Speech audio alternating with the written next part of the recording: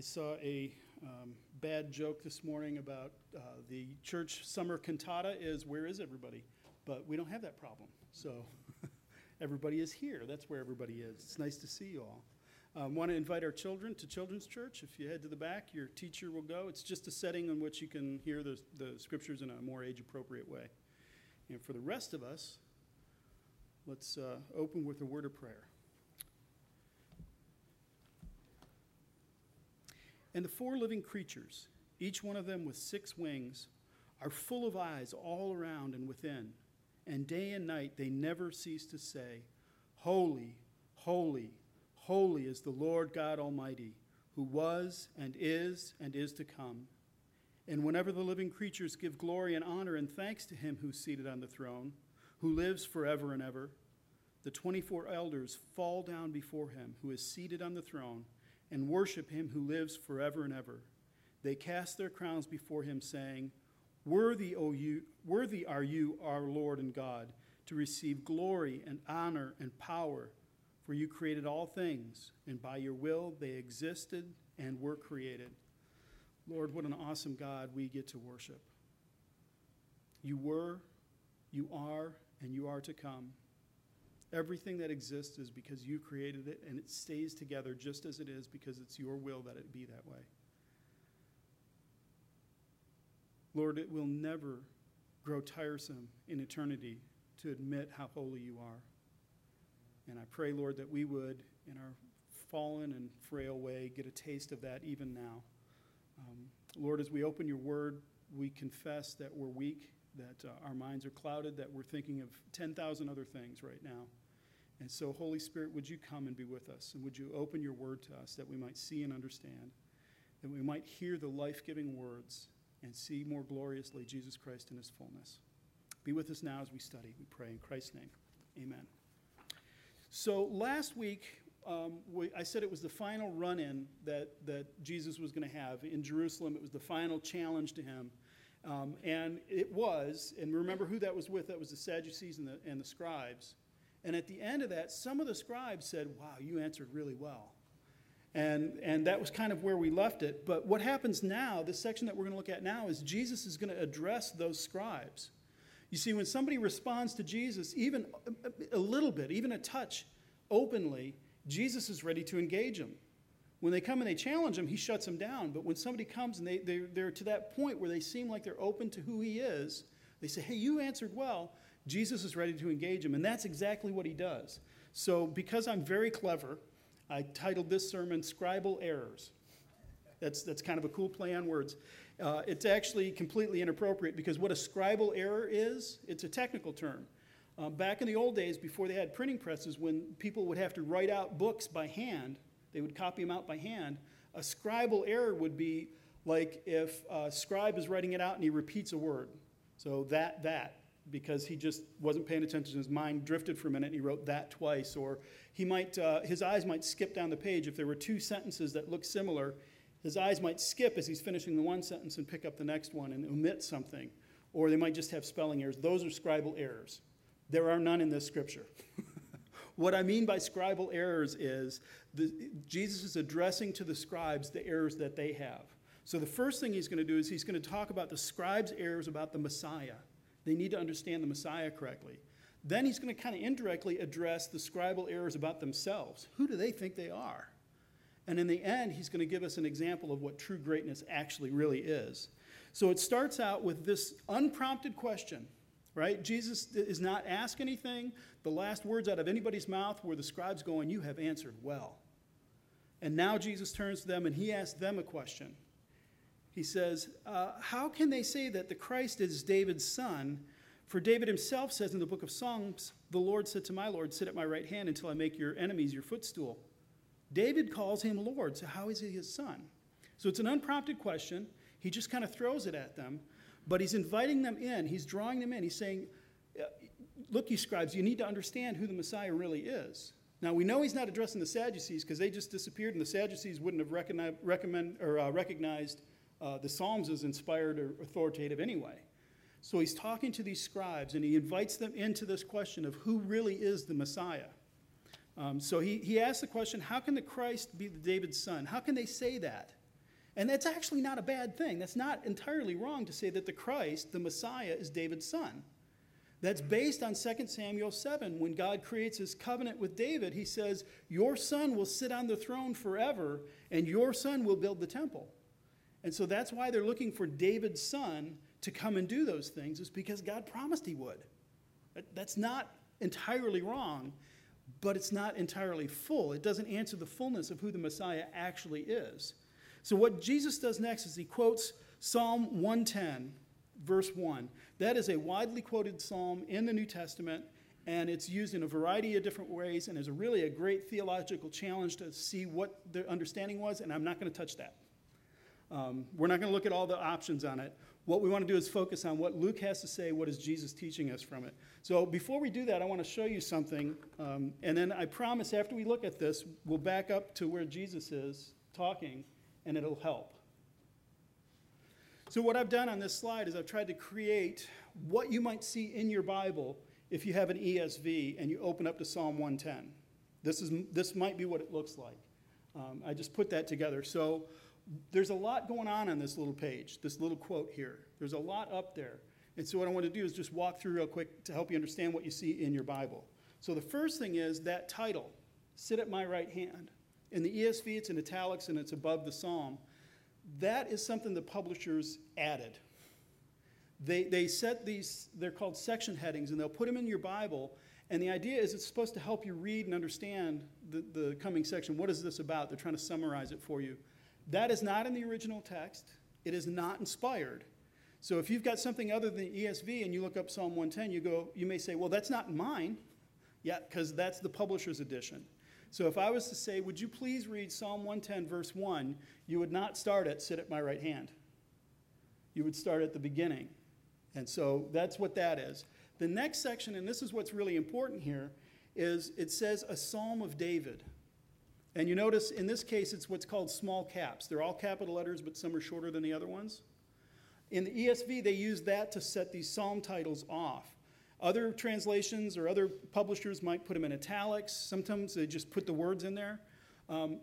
This title, if the psalm has a title, and many of them do, that's inspired. That's in the original text. That's in the Hebrew. So that actually is supposed to be there. In the Hebrew Bible, that's verse 1. In the English Bible, we say that's verse 0 because we start verse 1 at where the psalm begins. But that is actually part of the Hebrew text. There's some debate over when they were added and who added them and what was going on, but we have no scriptural evidence that they were ever not there. So when they assembled the Psalms, when they put them together, somebody, one of the editors, put in these titles. And for all intents and purposes, that means they're supposed to be there. So when you read a psalm, don't skip that one. You can skip the one before it, but don't skip that one. It means something. This one is actually pretty helpful because Jesus interprets it for us, but sometimes they're not so helpful. What does it mean of David? Does it mean it's about David? That would be of David. Does it mean David wrote it? This is one of the Psalms that David wrote. It's of David. Or does it mean it's written in the style, in the way that David would write it? It's of David in that sense. Sometimes it's not really clear. In this one, we get a divine interpretation, and we know this is by David. So we have authority on that one. That's an important part, and we'll come back to that. The next thing to look at is this term, the Lord, and you notice it's in small caps also. When you see the Lord, what that is in the Hebrew, it was the divine name, Yahweh, Y-H-W-H.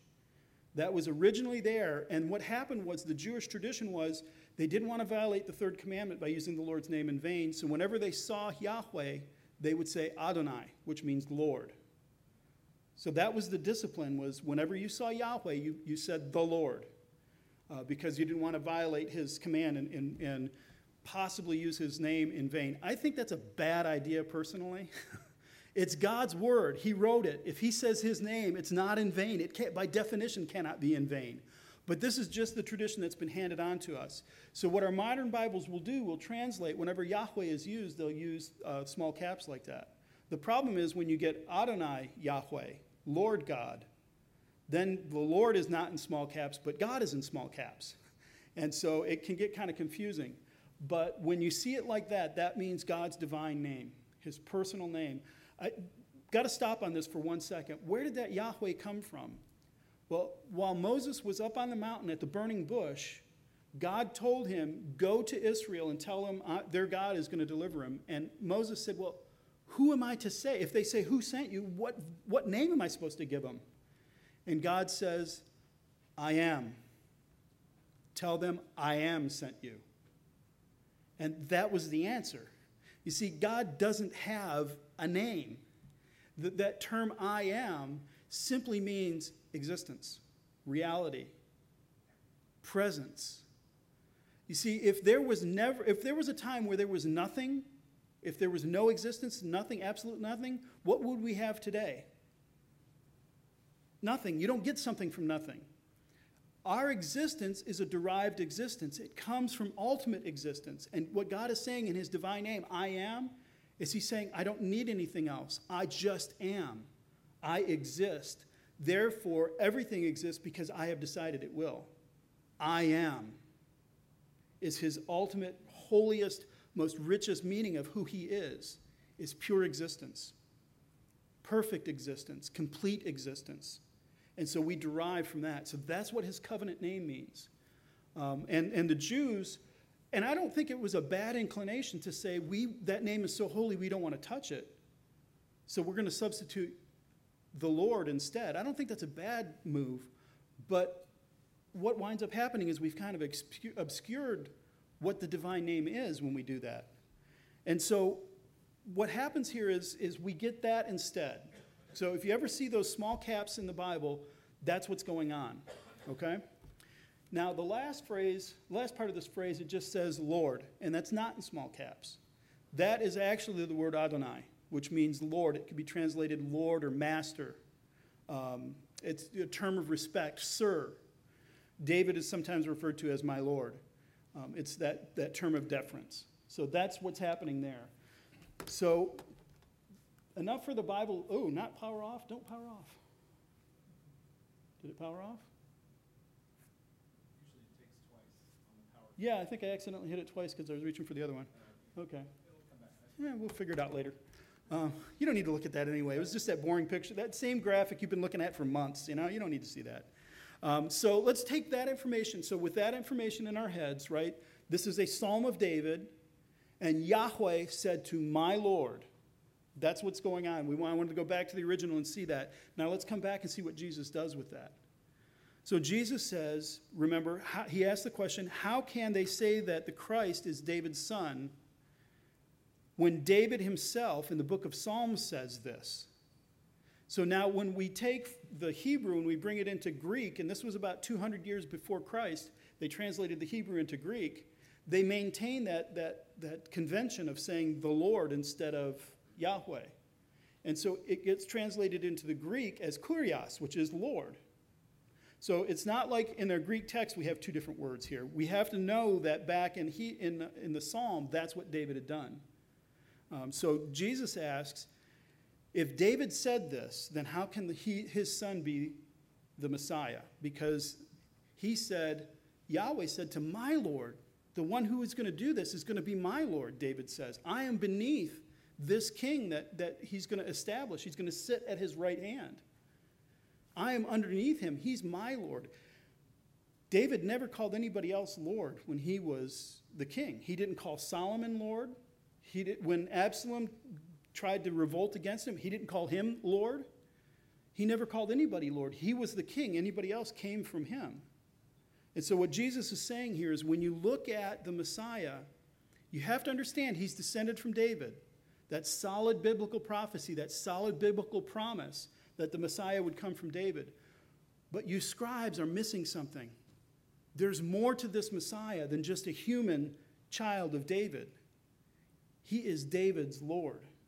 And now, since we're looking at this in Greek, this is pretty literally translated from the Greek Old Testament, the Septuagint. Word for word, they pick it up. So this is what the people who read the Greek Old Testament would be familiar with. But I'm wondering if Luke or Jesus aren't playing with the words here a little bit. Which one is Yahweh? Yahweh said to my Yahweh. The Lord gets kind of moved back and forth. what it is Jesus here is claiming that he is more than that. And Jesus is not, this isn't the only time Jesus ever used the divine name to apply to himself. If you look in John chapter 7, he's had this long run-in with the Pharisees, and they're arguing back and forth. And he said, look, if I set you free, you're free indeed. And the Pharisees, so full of themselves, said, we have never been slaves to anybody. So explain to me who's running Jerusalem right now. That's the Romans. Aren't you slaves to them? Jesus says, hey, look, if I set you free, you're free. And the point he makes with them is look to what Abraham was doing. Abraham looked to my day and rejoiced because he knew I would set them free. And they say, wait a minute, you're only 30. Abraham saw your day? And his answer to them is, before Abraham was, I am. Now, that's not just bad Greek. That is spot on perfect Greek. That is how the divine name was written, because they didn't always put the Lord in the Old Testament. You had to sometimes use the divine name. And that's how we know that Yahweh means I am, because in Greek it's ego eimi, which is I am, I am. It is, again, that statement of pure existence, that pure reality. And Jesus looks at him and says, before Abraham was, Yahweh. And you know what their response was? Well, we got to kill him. He can't say things like that. And so they try to kill him because he has announced to them who he truly is. So now I take that information and bring that to this thing. These Pharisees, or these scribes rather, are looking at the Messiah and they're saying he's going to be an earthly kingly ruler. And that's it. And what Jesus is inviting them into, what he challenges them with, he says, you have to understand the nature of the Messiah. Because if you don't understand the nature of the Messiah, you won't understand the nature of your God. That's what he's invited them into through this Psalm of David. Is he tells them to come to trust. This is your scribal error, is you need to know the Messiah. And so now the next thing he does is he addresses their scribal error about themselves, but he doesn't address them. After he has just asked them this question, they've already been left speechless by his previous answer. They probably don't know what to do with this one. He turns to the crowd. And as he addresses the crowd right in front of the scribes, he says, beware of the scribes who like to walk around in long robes and love greetings in marketplaces and the best seats in synagogues and the places of honor at feasts, who devour widows' houses and for a pretense make long prayers. They will receive greater condemnation. So first of all, he says, you have to know who God is. You have to know who the Messiah is. Now he's saying, you scribes, you need to know who you are. So he warns the crowd, beware of people like this. These long robes that they wear, they're very expensive. They're hard to maintain. They cost a lot of money. And they love to put on their finest and walk through the marketplace and just have people admire how handsome they are and how finely dressed they are. It was a sign of authority. It was a sign of wealth. They were demanding respect when they went through the marketplace. He also says they also want these special greetings as they walk through the marketplace. As they go around, they want to be greeted, oh, Rabbi. And the Talmud, the Jewish kind of interpretation of the law, prescribed this is how you greet a teacher of the law. This is how you will greet these scribes who handle the sacred text on a regular basis. And they just love that. They love the greeting. Oh, great Rabbi. Oh, yes, yes. Let me bless you with my presence. What they would do is they would go to the synagogue and they would take the best seats in the house. They would go to a feast. And remember when Jesus had this run-in with them before, he said, don't go to the front head of the table when you come to a feast. Sit at the end and get invited up. They apparently didn't get that memo because they're doing this. They come to the synagogue, they sit right up front. I am so pleased at how humble you all are because these front rows are empty. That just shows you are not fighting for the seats of honor.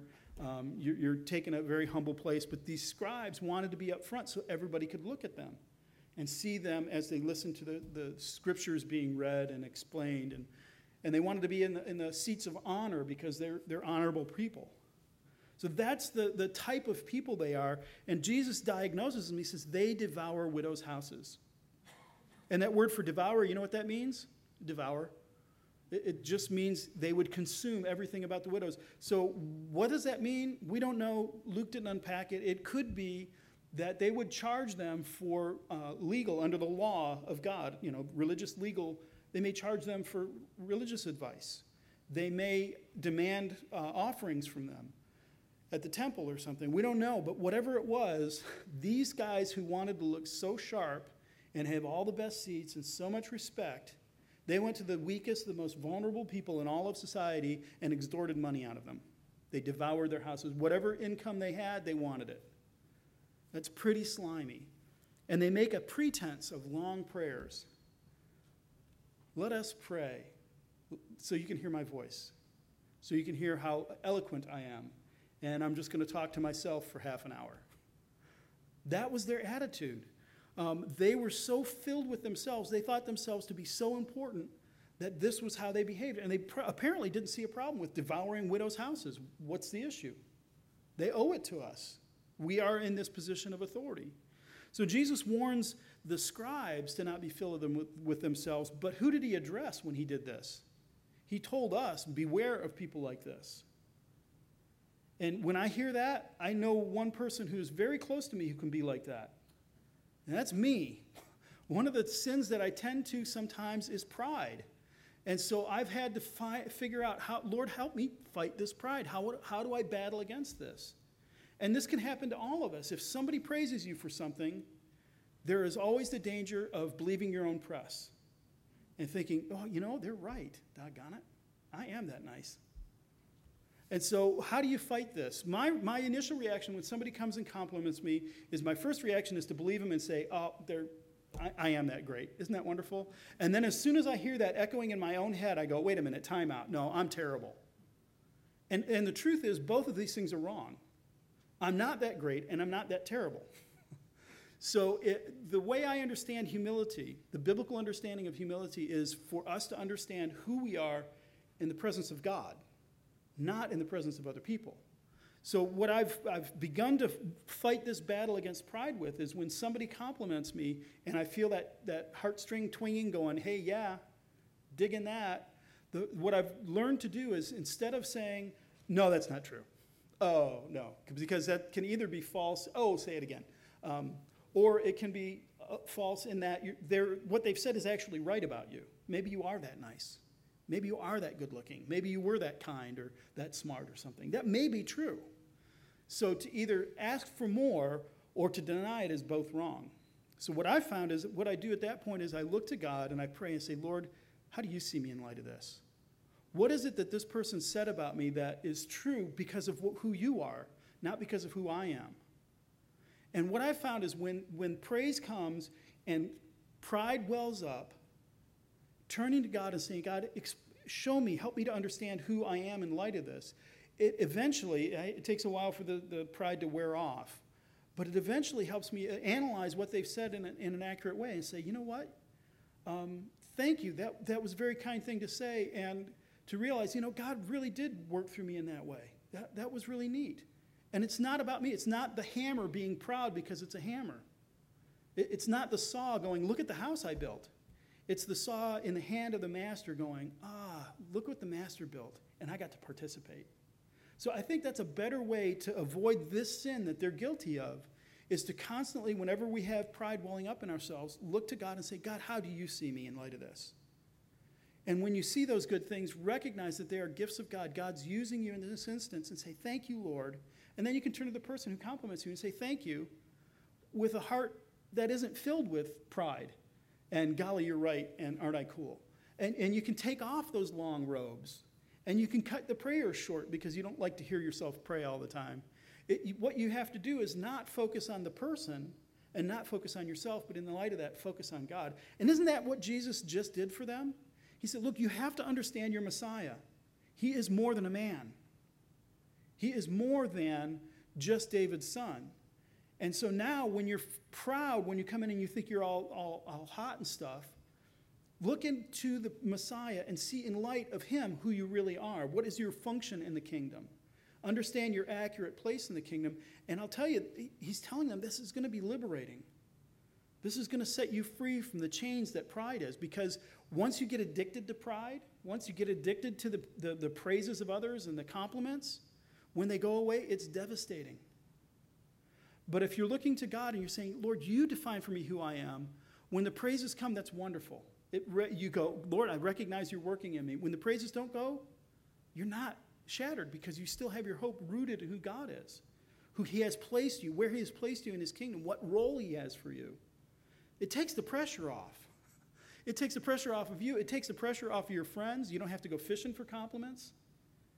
All of that. It is so liberating to say, I am who God says I am, and that's all I am. And I'm content with that. So, Lord, who am I? What am I doing? What are you doing in and through me? How am I blessing other people? And then when people recognize that, you're actually, by saying thank you, you're actually praising God because you recognize it's his work in you. So this is the problem with the scribes, is they didn't understand themselves right. They thought they were hot stuff, and they weren't.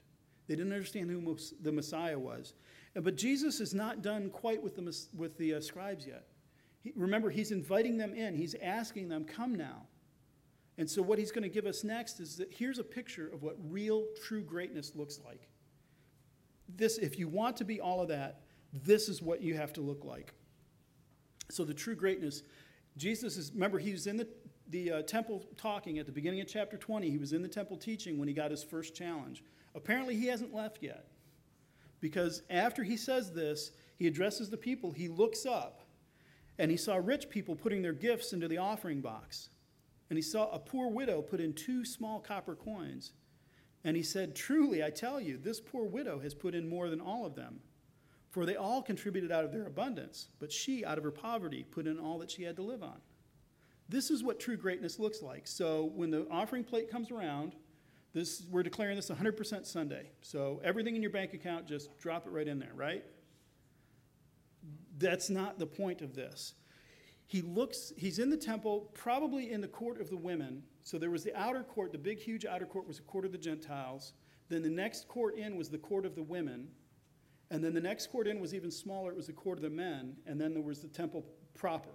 So he was probably in the court of the women because in the court of the women there were 13 receptacles for putting your offering in. They looked like trumpets. They were kind of, bowl-shaped so you could put your offerings in. And he looks up and he sees people putting their money in.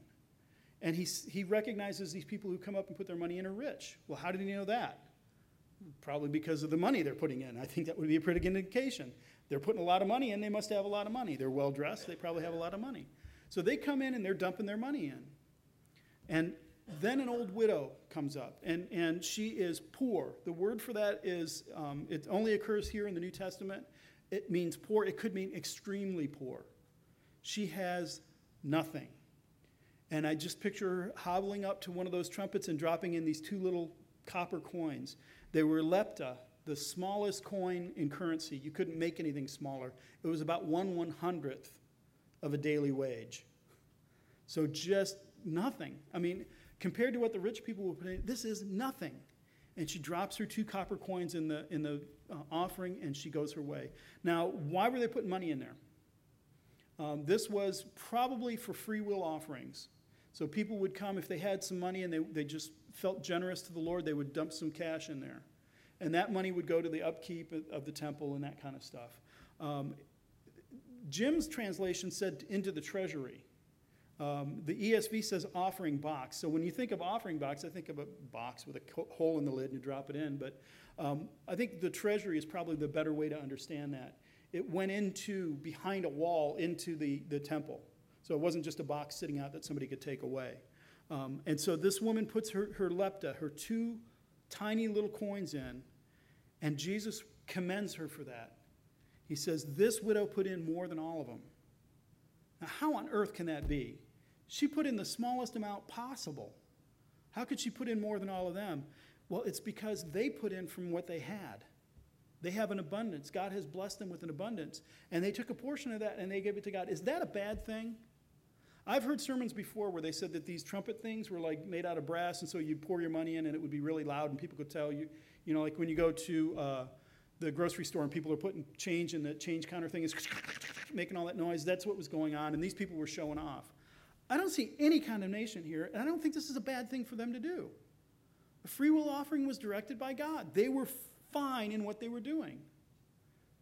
They put in their free will offering to God. They gave freely to him.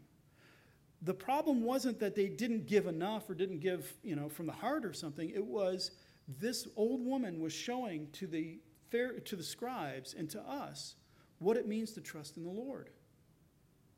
She gave not out of her checking account or her 401k that's just blossoming.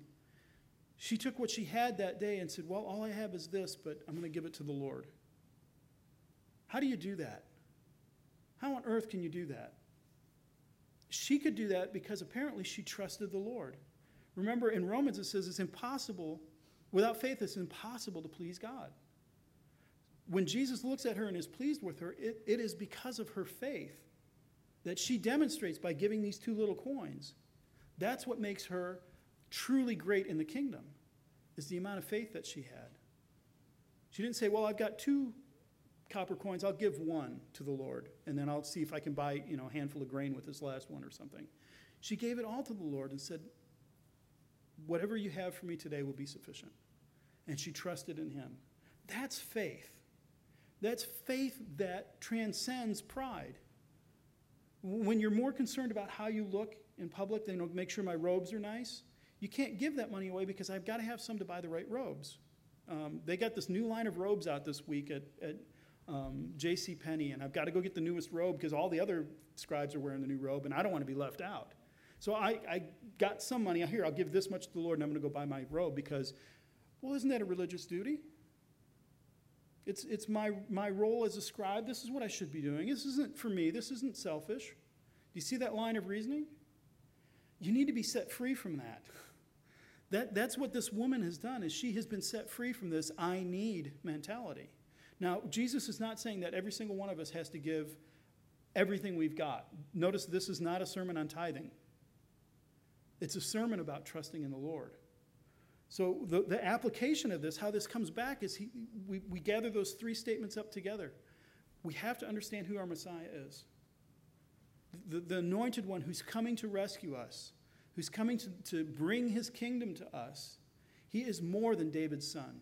He's no less than David's son, but he is certainly more than David's son. He is the Lord. He is at the right hand of God. You know what that means? That's a position of authority, a position of power.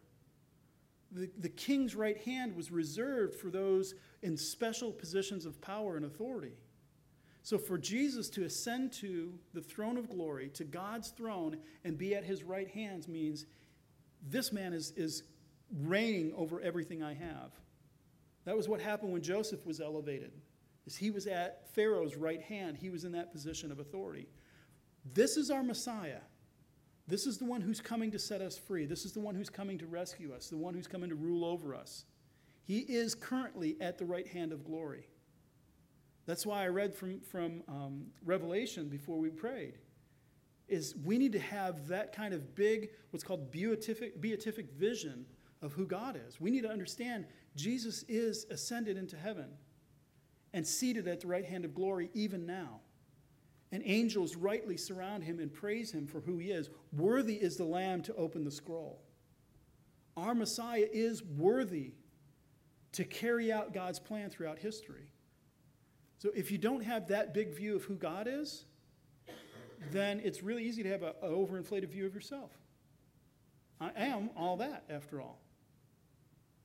And the challenge to the scribes, and therefore the challenge to us, is have a right view of God, have a right view of ourselves, so that we can be liberated to be as generous as this poor widow.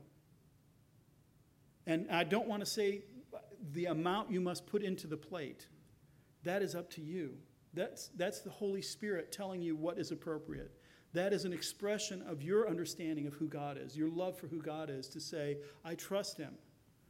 And I think the wise thing to do at this point would be give more this month than I did last month. The wisest thing to do this month might be to give less. It isn't the amount. That's why he said 2 lepta was greater than everything they put in. It isn't the amount. It's the heart. And you get the heart by not being proud, by understanding who the Messiah is. So Jesus invited the scribes in. He said, come to this. Stop being full of yourself and come and join the kingdom. Be with me. As he's getting ready to go be crucified, he's still inviting people in. He's still calling, come and join me. Be part of what is coming instead of full of yourself. I think it's a beautiful way to begin our launch into the last week of his life, is with an invitation, with a call to humility, to an announcement of his own greatness. Because in the dark days that come, it can get lost. There's a lot of judgment that comes, and so it can get lost. So I just want to ask you again to evaluate yourself in light of this. If you struggle with pride, or even if you don't struggle, I guess especially if you don't struggle with pride, you just need to be aware. The answer to struggling with pride is a bigger view of God, an appropriate view of God. It is not denying yourself, cutting yourself down, self-deprecating humor, making fun of yourself, denying any compliment that ever comes. That will be a form of negative pride. You become proud of your humility. The freedom from it is to recognize who you are before God, but to understand who God is. So that's the link there. So disciples, this is what your master is calling you to do. You ready to engage? Are we ready to struggle with pride, to struggle with humility, to struggle with generosity in whatever form it looks like? He's given us the power in that he's given us himself. Let's close in prayer.